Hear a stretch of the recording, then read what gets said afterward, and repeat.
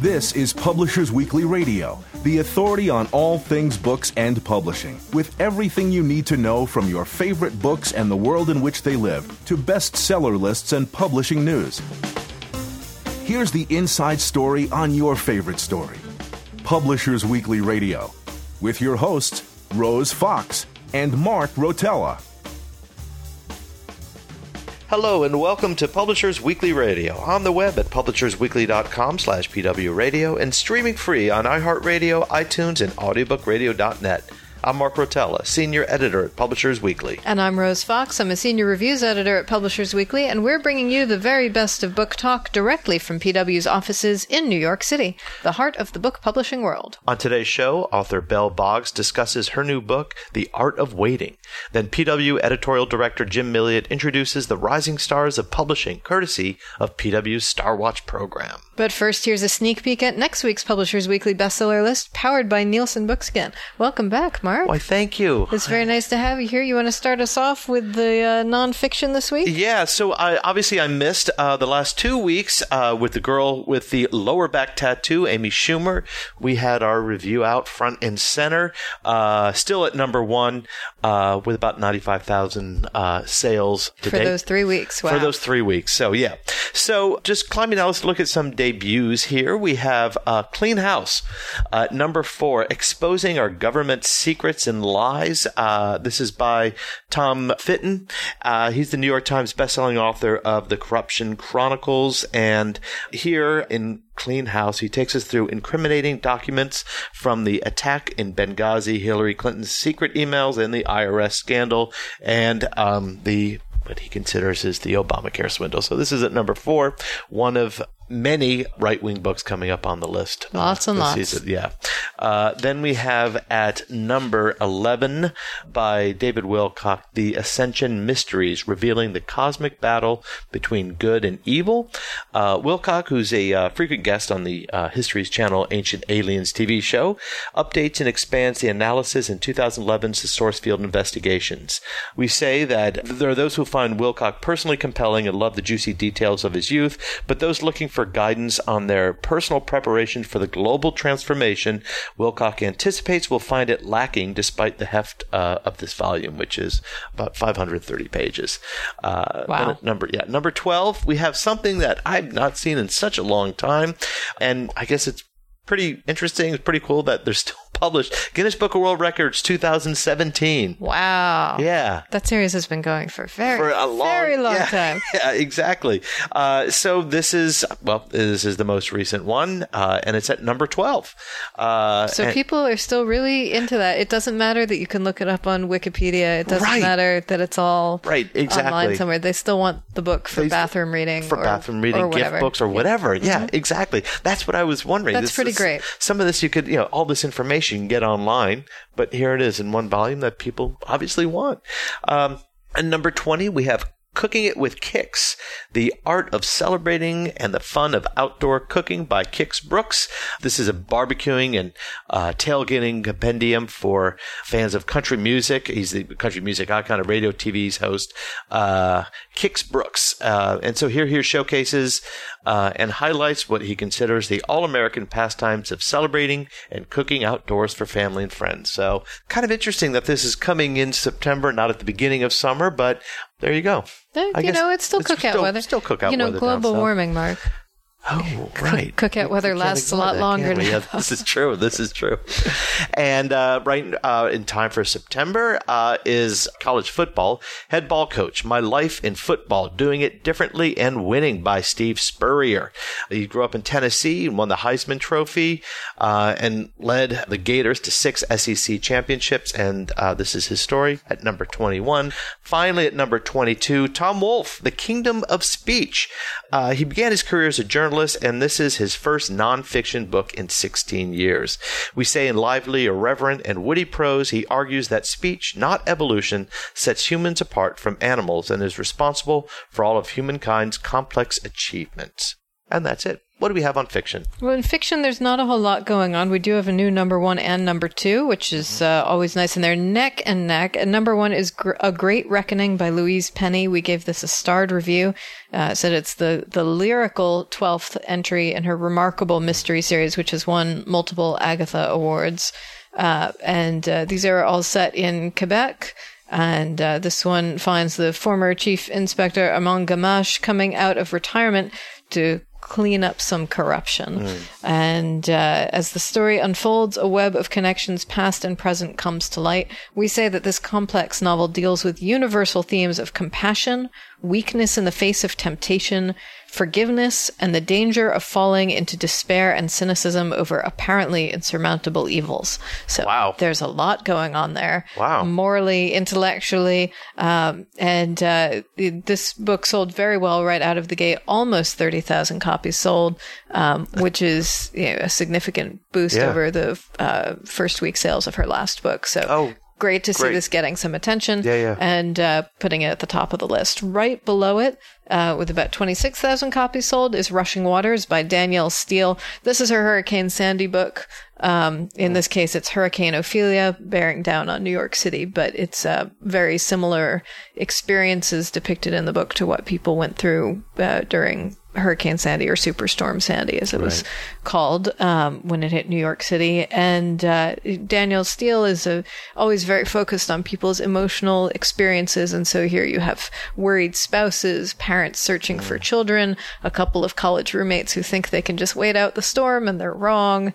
Lots of dramatic tension that really comes from people being people and how they interact with one another. So that's at number 2. I think any other week it would have been number 1. The next book below it has something like half the numbers. Wow. So usually Danielle Steele is at the top of the list, and it's actually very impressive that Louise Penny managed to beat her out for that position. Yeah, sure. Down at number 9, we have another starred review. This one is for The Nix by Nathan Hill. It's his first novel, and we say it offers an ironic view of 21st century elections, education, pop culture, and marketing, with flashbacks to 1988, 1968, and 1944, all of which were really sort of watershed cultural change years in the United States. And so there's the main character is an English professor who prefers playing World of ElfQuest online to teaching his college students Hamlet. And then he learns that his mother, who abandoned him when he was 11, has been arrested for throwing stones at a presidential candidate. And so he digs into her past, her history of being involved or just being caught up in political protests. And one of his friends from ElfQuest helps him out. And we say the Nix of Hill's title is a Norwegian mythological being that carries loved ones away. It's a physical and metaphorical representation of fear and loss, like the Undertoad in John Irving's The World According to Garp. And we say that, like Irving, Hill skillfully blends humor and darkness, imagery and observation, and that he also excels at describing technology, addiction, cultural milestones, and childhood ordeals. This is a rich, lively take on American social conflict, both real and invented, over the last half century. So, and that's been getting a lot of press. I saw 100,000 copy first printing. Knopf is putting everything they have behind this, and it's clearly paying off. Yeah. And then the last debut on the fiction list that I wanted to note is The Jealous Kind by James Lee Burke at number 11. And we say that raging teenage hormones, gangster violence, class warfare, and a pink Cadillac stuffed with cash and gold bars set up this mystery set in Houston in 1952. So that sounds made for film, frankly. Yeah, definitely. It sounds very James Lee Burke, too. It sounds very James Lee Burke. And we say that Burke has a hit with this dark, atmospheric story of teenagers trying to make it through high school without getting killed by mafia hitmen, low-life thugs, and greasers with oily ducktails and switchblade knives. This is 1952, after all. And Burke portrays Houston as rife with crime, complete with a corrupt police force, and the boys have little hope of surviving this cesspool. But fortunately, they have good parents, an honest detective, and a savvy prostitute to back them up. So Sounds good. That sounds good. Exciting. It's got a great little sultry cover. Really nice design there. Definitely the sort of thing people are going to want to pick up in airport bookshops and be slightly embarrassed to be reading in public. So, sounds like fun. And that's what we've got on the fiction list. Sounds pretty solid. Yeah, it's definitely shaping up to be an exciting fall season. Great. I'm Mark Rotella. And I'm Rose Fox, and this is Publishers Weekly Radio. Next up, Belle Boggs tells us about her struggles with fertility. We'll be right back. I'm Ed Yong, author of I Contain Multitudes, and you're listening to Publishers Weekly Radio. I'm Rose Fox. And I'm Mark Rotella, and you are listening to Publishers Weekly Radio, direct from the PW offices in New York City. Today we've got Belle Boggs on the line. Her new book is The Art of Waiting on Fertility, Medicine, and Motherhood. Belle, I'm so glad you could join us. Thank you so much for having me. So this book is based on your own experience with your spouse and dealing with doctors around infertility. So give us a little bit of the background there. Well, the book started with an essay that I wrote for Orion magazine. My editor, or an editor at Orion, approached me and asked if I had anything that I wanted to pitch to them.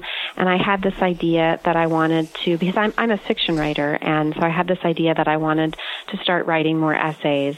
And I told her that I wanted to write something about infertility, and I wanted to write something about reconciling my sense of the treatment of infertility with an appreciation of the natural world. And I'm sure that it all sounded very convoluted to her because I told her that I wanted to write about marmosets, and I think I told her that I wanted just to write about non-human primates and how they might experience infertility. And I wanted to write about writers, and I wanted to write about my life as a writer, and I wanted to write about IVF. And very gamely, that's a lot. She agreed. It is. It's a lot to kind of cram into one essay, and she agreed to work with me. And so over the course of the next several months, I worked on the essay. That first essay, I interviewed researchers at Duke University. I interviewed gorilla keepers at the North Carolina Zoo. I reread some of the sections of Tilly Olson's Silences that are about childlessness and waiting and the anguish that comes with childlessness, involuntary childlessness. And I also experienced my own first set of fertility treatments, or of kind of slightly stepped up infertility treatments. I was doing intrauterine insemination at the time, and not successfully. So I was experiencing those things, and the writing of the essay was really very helpful to me because it would be some time before I would have the opportunity to try IVF because it's so expensive and it was not covered by my health insurance. And I live in one of the states, only 15 states cover or provide mandate that insurance providers cover infertility at all, and my state, North Carolina, is not one of them. So, I knew that I couldn't afford IVF, I couldn't afford more advanced treatment, and that it might be some time before my husband and I decided what we were going to do. So writing the essay helped me see that this world and this question about how people build families, all the different paths there are to parenthood, or to resolving to live without children, to living child-free, that was really interesting to me and something that I wanted to write about. So that's how it started. So you discuss Plan B family making. What does that mean for you? Yes, so I did not coin that term. That is a phrase that I found in Martha Ertman's wonderful book, Love's Promises, which is, she's a legal scholar, and it's a book about the value of contracts in family making. And she writes about her own experience with Plan B family building, and how she describes it is that it's not meant to describe a second choice or a lesser choice, but instead just a more unusual way of building a family. So it could be through adoption, or it could be through Ertman is gay and has a child with a close friend, and then later, I believe, was married, and so they share the care of the son. The genetic father, who is a close friend, and the father of her child, Ertman, and her wife. So arrangements like that, or IVF, or other kinds of assisted reproduction, and different kinds of adoption. These are all categories of Plan B family making in her book. And I thought that was a great phrase and a great way of describing what this sort of scattered community of people does, because that's one thing that I did find as I researched the book and met new wonderful people, was that, it did make it feel a little bit like a community. Infertility, which was my experience, is really lonely, or it can be very lonely. It was very lonely for me at first. And it's not that I want anyone else to have a complicated path to whatever family life they desire, but knowing that other people had complicated paths, and yet they successfully, eventually, achieved families that, were wonderful beyond their wildest dreams. That was really exciting to me and encouraging to me. And, in the time that I was really struggling and was attending a support group with my husband, a Resolve support group, it was very helpful to be around other people who were in the same place. Can I ask how long you were waiting? It was 5 years before we conceived our daughter through IVF, and I know people who waited much longer. It's a long time, and especially for those who do wait longer. You talk about loneliness and that point of childlessness. You mentioned Tilly Olson. Talk a little bit about what Tilly wrote about, and then your own experience on that. Well, I think that that she writes a lot about the loneliness of trying to be a writer while you are also balancing parenthood, motherhood, and needing to make a living, and having to work a job, having to care for a child, and also having to try to write what you need to write. And that's a lonely place too, because you're so busy that, you may not have time for the other things that sustain you. And I definitely identify with that now. But in a chapter that was especially meaningful to me when I was trying to get pregnant in The Damnation of Women, she writes about how, in fact, it took a while before we started to come across narratives by women writers who were longing to have children, or expressed at certain points in their lives a longing for children that was not fulfilled. And so she writes particularly beautifully and quotes beautifully from Virginia Woolf's diaries. And, it's both sad and powerful and uplifting at the same time to read that Woolf experienced the same periods of doubt and anguish, right? I'm childless, not unmarried at one point, and connecting that with I think she writes childless, no writer, and compares herself at other points to her sister. And then later, when she was, I believe, in the throes of writing The Waves, or she just completed it, she wrote, "Children are nothing to this." And I think that what's exciting about that is to think about the capacity that we have for finding something new to throw ourselves into, to get satisfaction from. The phrase that a lot of therapists use is post-traumatic growth, and that's there are definitely Virginia Woolf's story is ultimately a sad story in a lot of ways, but thinking about those moments of uplift, those moments of euphoria after writing, I think, it was just personally sustaining for me. I'm no Virginia Woolf, but that was a very sustaining thing to read. So you also get into some fictional depictions of infertility. What did you learn from reading those? Well, one of the I was a K-12 teacher for a lot of years, and especially when I was teaching high school, I noticed that, especially because when I was teaching AP English, the whole time I was teaching AP English, I was in this process of fertility treatment. And I noticed that so many of the characters that we put in front of our students, so many of the female characters, the women characters in particular, are defined by their relationship somehow to children. So, you read The Scarlet Letter and you think about Hester Prynne and you think about Pearl. You read, on the other hand, you read narratives of childlessness and characters who did not have children, and many of them seemed in some ways deformed by what they lacked, or that this childlessness was somehow transgressive.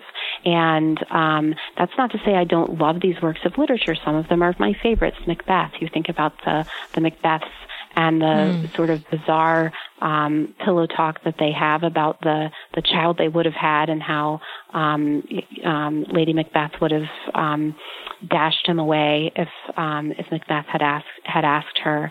And then he tells her very excitedly, "Bring forth men, children only." And then you think about Dickens and Miss Havisham in Great Expectations, and just her hissing, break his heart, and she's this transgressive character. I think I write longest about Who's Afraid of Virginia Woolf, a play I really love, and George and Martha, and the way their imaginary child is understood, and the way that the destruction of the imaginary is often understood as necessary.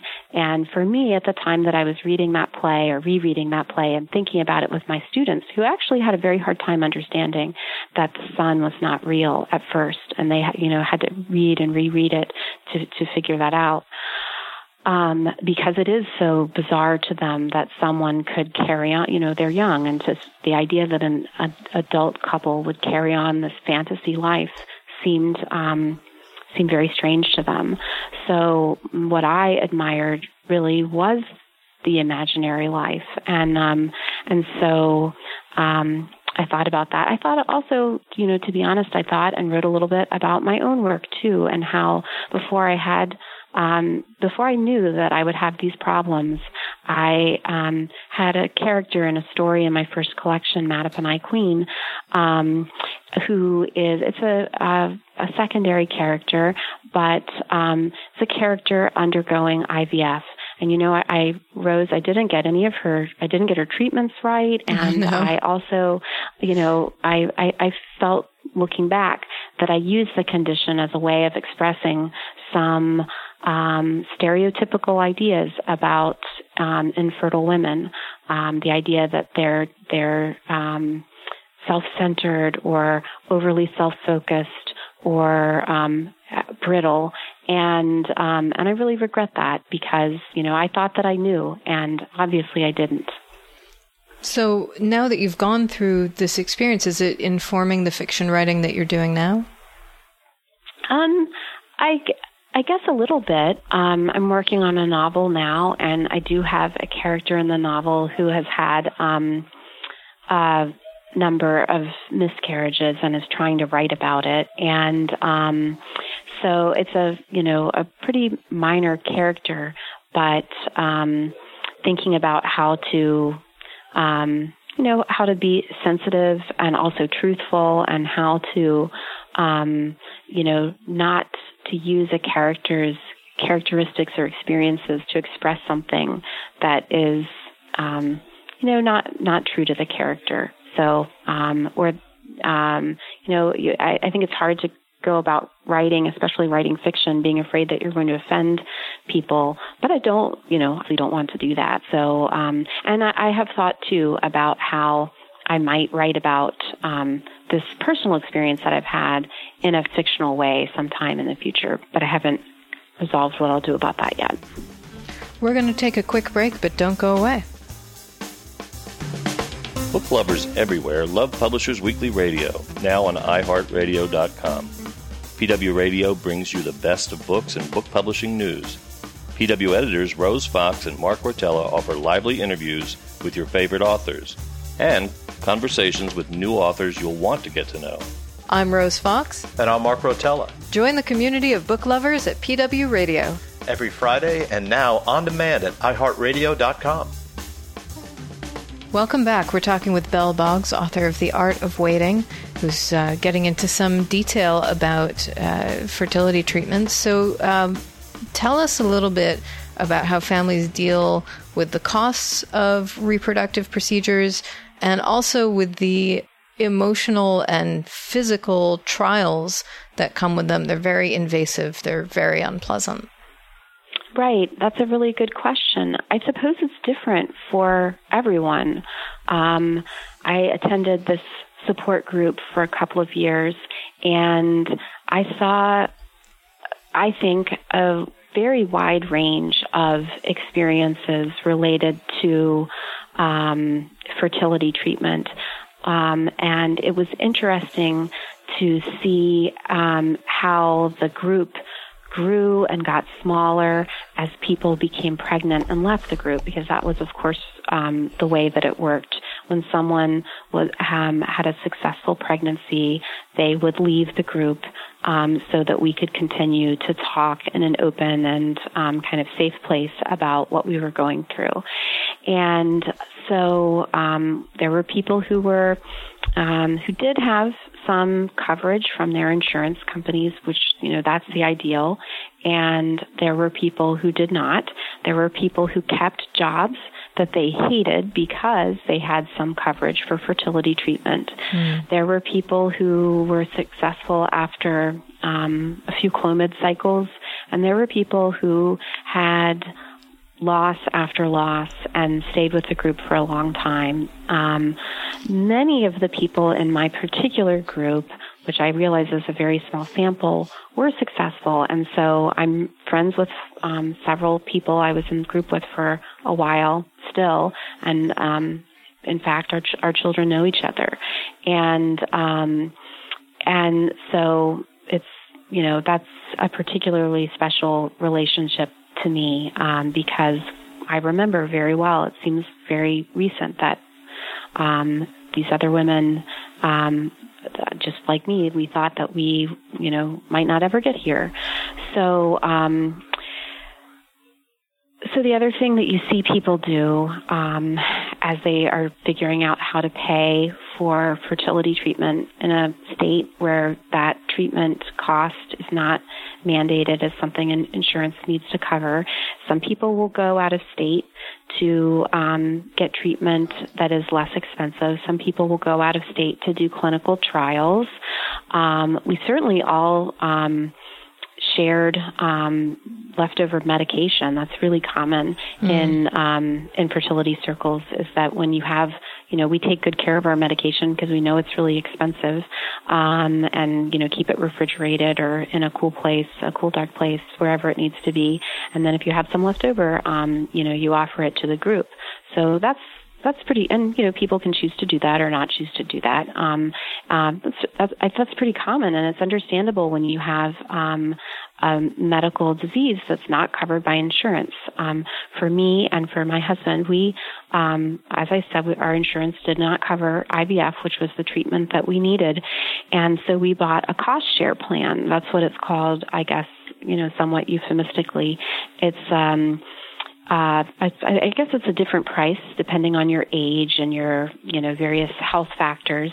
And sometimes you're not even eligible to do a cost share plan, but you pay a certain amount that will cover a certain number of tries. So for us, it was a little bit more than $20,000 for 3 fresh IVF cycles and then 3 frozen embryo transfers. And we chose this because even though it was very expensive and very hard to afford, we had to save a long time to be able to afford it, we were aware that it was very possible, very likely, in fact, that we would not get pregnant the first time, and that we wanted to feel that we could continue to treat this as if it's a disease and continue to try until our doctor felt that we should stop. And additionally, we felt very strongly, and our doctor agreed, that it would be safest if we chose single embryo transfer. And a single embryo transfer for a woman in my age group at the time that I was in the program, I was 36 at the time of entry. Single embryo transfer has a slightly lower chance of success. So if you only have one try, it's very tempting to transfer 2 embryos. I mean, I think our doctor told us we were eligible to transfer 3. If we had transferred 3 embryos, I'd probably have triplets. You know, that would have been a big possibility for me. And that we know is not the safest way to be pregnant. It's not the safest for the infants either, so for the babies. So that was why we chose to do what we did. I recognize and write in the book that this is not an option that many people have. Infertility affects 1 in 8 couples in the United States, but I think fewer than half seek any kind of treatment at all, and it's a really small group that can actually move on to IVF. Not everybody needs IVF, but many more people would do IVF if they had access to that medical coverage. Another factor is we happen to live close enough in driving distance to a fertility clinic. We also happen to fit the demographics of that fertility clinics advertise to. I was getting regular care at an obstetrician gynecologist, so I could be referred to the fertility clinic when I needed more help than I was getting at the gynecologist's office. So that's not true for everyone. Some people have a hard time even just getting that first referral. So that's something that I learned when I was researching the book. Let's talk about the cultural ideals of what it is to be pregnant and of parenthood and what they're supposed to be like and how that clashes with going through infertility. That's a really good question. I think for many of us, it starts when we're really young. We hear the stories of our own families. For my students, I wrote that, and I have taught students of many different ages from first grade through high school, and now I teach college students. We don't really talk about this in my college and grad classes, but the high school and younger students would often talk about the families that they imagined, and they were often very close to the families that they grew up in. They wanted to have children about the same time that their parents had them. They want to have about the same number of children as are in their families. And this is not universally true, but it was very common. It was really noteworthy to me also because I identified with it. I felt that way when I was younger. I thought that my life would be patterned like my parents in some ways, even though I had other plans to live farther away from home and to do different kinds of jobs than my parents do, that probably would have made having that same life pattern sort of difficult. So I think there's that kind of family cultural patterning, and then there's just so much what they call pronatal, or, that having children is wonderful and everyone needs to have children messaging that we get culturally everywhere. If you stand in line at the grocery store and you look at any of the, trashy magazines, which are very appealing if you're standing in line, half of them, or most of them, have some, is she pregnant celebrity or actually pregnant celebrity on the cover. We follow the pregnancies of celebrities and royalty and are very interested in them. We have this, a big set of rituals and celebrations, as we should, but that can be painful for people who are going through infertility, or people who even are at a place of not knowing what they want and might feel excluded by things like baby showers and gender reveal parties and things like that. So we have all of that kind of messaging, and if you do become pregnant, you continue to have the message that, natural is the best, and, everything. I went to my husband and I we're really excited actually to take this birthing class at the hospital where we planned to have our baby, and, but we did not like the birthing class really at all. Part of the reason was because the instructor talked so much about normal birth, and I realize that has a particular meaning in like the doula culture, but the word normal is, for many people, kind of an alienating word. Yeah, absolutely. And so this idea of normal birth and natural birth, and we watched a lot of really kind of harrowing natural births on film, and I couldn't watch any of them without just immediately having this involuntary crying response. And all my friends who had gone through the same stuff that I had the same thing. We all just went to these separate birth classes because we were not pregnant at exactly the same time and sort of lived in different places. We all went, heard about normal birth, watched these films, and cried. And not even because I felt sad, just kind of tears came out of my eyes, and it was, sort of embarrassing. And, I didn't have a natural birth, and I'm glad that I didn't, because that wasn't what was safest for me. And also, it's really pretty painful. And I was very grateful by the time I had my epidural for getting it. And if I, had it to do all over again, I would have gotten the epidural much earlier. There's that messaging too that continues. And I think there's this other message too, and you see it everywhere from fertility clinics even. They often will advertise with the word miracle somewhere on their web pages. And, we talk about the miracle of birth and that pregnancy is a miracle.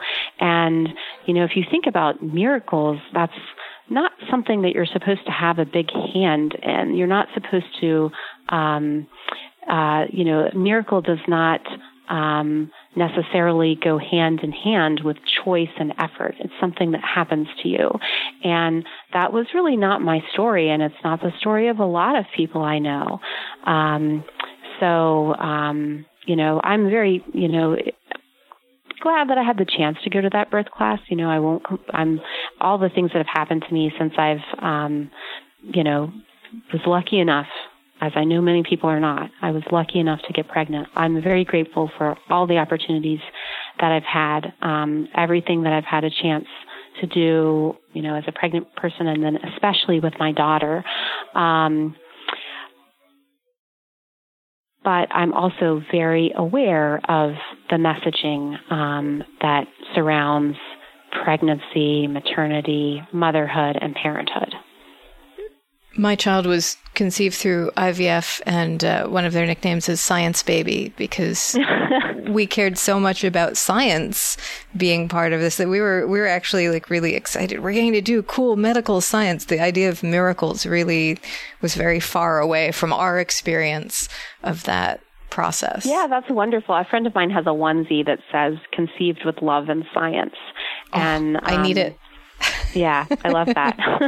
Great. So you talk about you talked earlier about feeling a love of nature and feeling a little conflict maybe between that and this sometimes harrowing experience of infertility.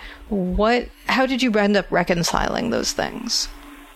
Well, so for the whole time we were trying to have children and my pregnancy, we lived in the country in Chatham County near the Haw River, and it's a really beautiful part of North Carolina. And spending time, I grew up in the country also in Virginia, and spending time outside and in nature and observing animals has always been just something that's just always been a part of my life. I can't even just say that it's comforting to me. It's just something that I do and that I enjoy. And we used to go on these walks every day to the river, and we had across from this easement that my neighbors and I share by the river, there's a bald eagle nest, this really tall tree with a nest that's been there for all the 10 years we've owned the house. And the bald eagle pair returns every year to the same nest. They invariably in February would nest there and have one and often two new eaglets every year, which is a wonderful thing to observe, especially if you think about the history of bald eagles. And, growing up as a kid, I thought, bald eagles might become extinct. They were endangered then. They're one of the few animals to make it off of the endangered species list. And our river is very populated now with bald eagles. But it starts, not for all of them, but for a lot of them in this nest. A lot of the eagles were born in this, hatched in this nest. And so we would go and watch them.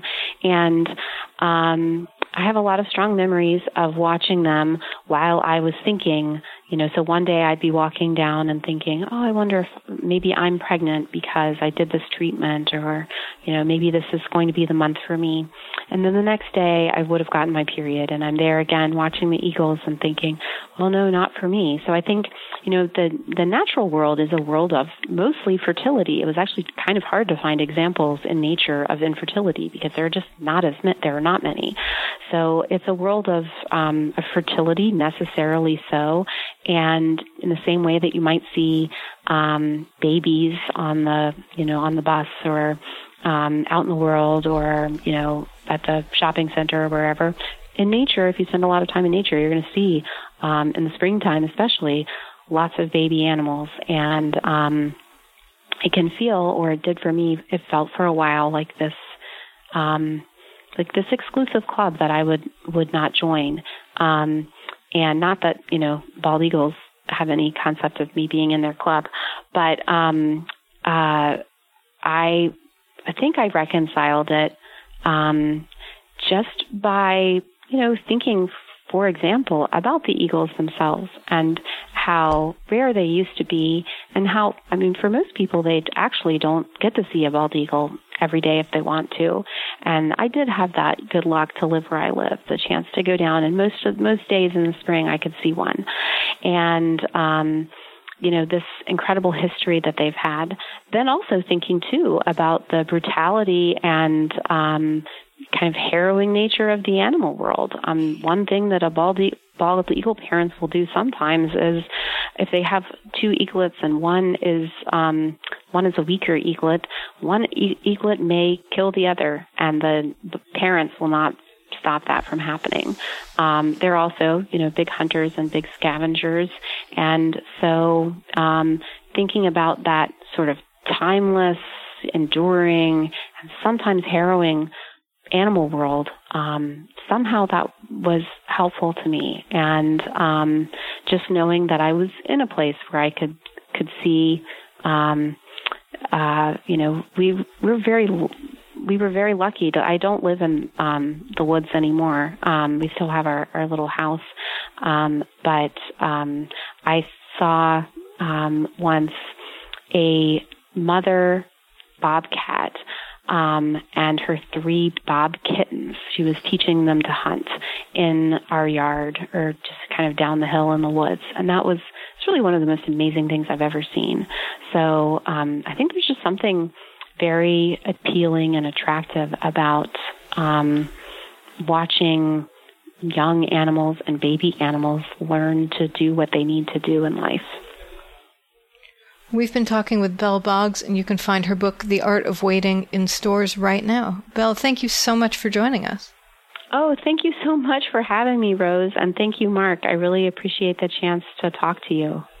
I'm Rose Fox. And I'm Mark Rotella, and this is Publishers Weekly Radio. Next up, PW editorial director Jim Milliot talks about PW's Star Watch program. Stay tuned. Hi, I'm Jacqueline Woodson, author of Another Brooklyn, and you're listening to Publishers Weekly Radio.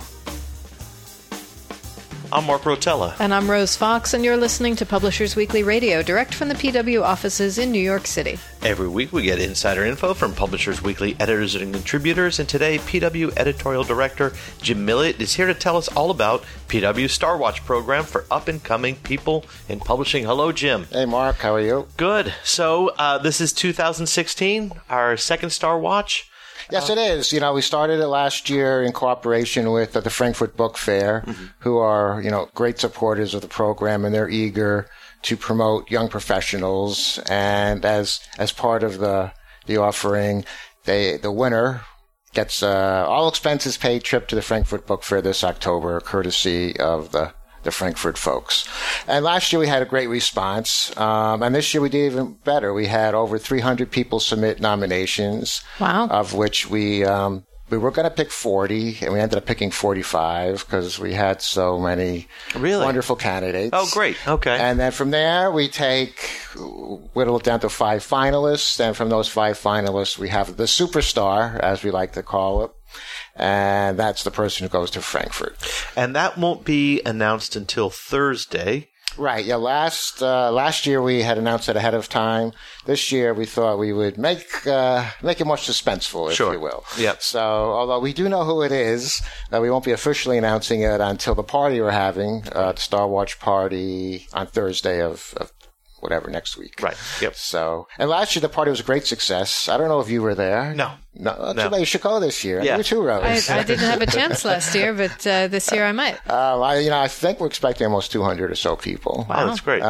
So it's, it really turned out very well. We were really gratified by the response last year, and I think it shows how committed many people in publishing are. I think my favorite story from last year was Penguin Random House had, I think, 5 or 6 honorees, as we call them. And after the fact, their CEO, Marcus Stoley, had lunch with them all. So really, yeah, that's pretty. That was really a cool thing. Yeah, and it really shows you how committed PRH in particular is to investing in their talent. And the people included here, I mean, run the gamut of book publishing, of the book publishing world. So it's editors, publicists. Who all are we considering? Yeah, it does. It cuts across everything. Book selling is included in there. The booksellers are in there as well. Distributing, agents, and like you said, everybody from editors to production people. I know we have one production person who's on the list this year. So yeah, we really try to cast a wide net as possible. And there's no, I think you could say it implies that it's young. But we specifically don't have a cutoff date. Mm-hmm. I mean, in our minds, it's sort of 40-ish. Right. But I think there's a couple of people who are on the list this year because they're a little bit older, but they're doing something different that they really hadn't been doing before. Right. So we thought they warranted consideration. So I know you all want to know, in this week's issue, we do have profiles of all 45 people. Oh, wow. And 40 of them are smaller profiles, but we do have the 5 finalists who the superstar will be coming from. So we can run those down quickly. Yeah, that would be great. So Noah Ecker is the executive editor at Random House. And he's really, you have to read his story. He's done amazingly well with picking debut authors and has had some commercial and critical successes with a number of them. Then we have Vita Engstrom, who's Director of Communications at Kensington. And Kensington's a mid-sized publisher. Right. And she got there and helped reorganize their sales and marketing operation. I've worked with her. She's phenomenal. Oh, wow. Yeah. Good. Yeah, we've heard nothing but good things about her. Phenomenal. So glad to have her on board. Then our bookseller is Winte Gibru, who works at St. Louis's Left Bank Books. And we might have talked about this one time before last year when the Ferguson unrest was taking place. Right. Left Bank was a leader in, they kept the store open. They encouraged people if they needed some refuge or they wanted to get a safe place, they could go there. Then they created books, a reading list. I think it has over 70 titles now to help put the whole unrest and the whole Black Lives Matter movement into some sort of context. And Winte was one of the main people behind that. So, Left Bank got singled out, and she played an important role in helping, as they say, make the bookstore a real part of the community. Next up, we have Andy Harwell, who is at Harper's Children's Books. And to hear his story, I mean, he loved kids' books from when he was growing up. They made a big impact on his life when he was young. And I don't think I've heard anybody happier to be in the job that he has than Andy. So he's there. And then we have Eric Obanoff, who founded $2 Radio with his wife almost 10 years ago, not quite that long ago. But it's really one of the more dynamic small publishers. Right. They have a movie unit that they're trying to get off the ground, and they make no pretensions about what they're about. They want to do literary fiction, and hopefully it'll sell, but that's what they're committed to. Right. So he's very very charged in what he does. So, and they've had a number of critical hits and a couple of books that have made some best books of the year over the years. And once again, the people selected here considered. I mean, they've been some people in the office here have selected, but often they've been their colleagues who have kind of put them forth. Right. Yeah, it's an open process. But going back to Andy Harwell for a sec, he had 4 different people nominated him. Wow. So that was pretty good endorsement. We didn't want to turn him down. So yeah, it's open to everybody. And we, like you said, we had some people from here nominate some different folks, and some, like you said, came from their colleagues or people who knew them. So it was really good. And there's a couple people here, in addition, and I think more than a couple, in addition to their day jobs, have written books themselves. I would say probably almost as many as 10. 10 people have written a book. I think Julie Button is one of them. She's works at Catapult, and she has her first book coming out pretty soon. And she's married to our own Gabe Habash. Right, this is true. So that played no role in getting her on the list. Right. And then there's a couple of others who are there. So yeah, we're very excited to do it, and I think last year the reception actually surprised us, especially at the party. Everybody was very enthused about recognizing young people, because it is a challenge to attract people to the industry. Even though there's a lot of people who want to do it, we all know the pay's not great. Right. And you do hear a lot of stuff about, is print dead, is books dead, what's going on. So, it's good to have this, a very positive vibe. Yeah, I'm sure. I mean, this kind of recognition is not something that people tend to get early in their careers or when they're doing something that's sort of innovative and difficult. It can really be a big boost psychologically. And just the idea that we're looking out for folks like that and like making a concerted effort to support them, I think is a big deal. Yeah, I think you hit it exactly right. Yeah, that's what, recognition, it's tough in this industry. There's not We're all very behind the scenes. Right, exactly. Right, yes, for sure, yeah. And I know you'll want to know that I think we always talk about our annual salary and job survey, and that'll be out in a couple of weeks. Oh, okay. I'll definitely talk to you about that. And we know how, different things we see there. Right. We can look at the diversity question again. I haven't looked at it, but right, I think we were very pleased with the diverse number, the diverse types of people we had. I was going to ask, the Star Watch list, all different jobs, different backgrounds. So, yeah, we're happy. Great. Excellent. Listeners can read it in depth on Monday, and look out for the winner on Thursday. Look out for the winner on Thursday. I don't know. I think that the party's sold out, though, so... Well, then they'll just have to go to our website to see who won. Watch the pictures. Maybe you can sneak us in. Well, you guys can. Well, thank you very much, Jim. Always great to have you. Thank you, Jim. Thanks. And now a final word from our sponsors. Hi, I'm Gretchen Baki, author of The Grid, and you're listening to Publishers Weekly Radio. And that's it for today's show. I'm Mark Rotella. And I'm Rose Fox, and you've been listening to Publishers Weekly Radio. Join us next week for another exciting author interview. We'll also have lots more juicy insider info on best-selling books and the nuts and bolts of publishing. In the meantime, you can listen to this and every episode of Publishers Weekly Radio absolutely free at publishersweekly.com/pwradio. Subscribe to our podcasts on iHeartRadio and iTunes, and hear every new episode streamed live on audiobookradio.net. Check those sites every week for a brand new episode giving you the inside story on your favorite story. Thanks for listening. You've been listening to Publishers Weekly Radio Show.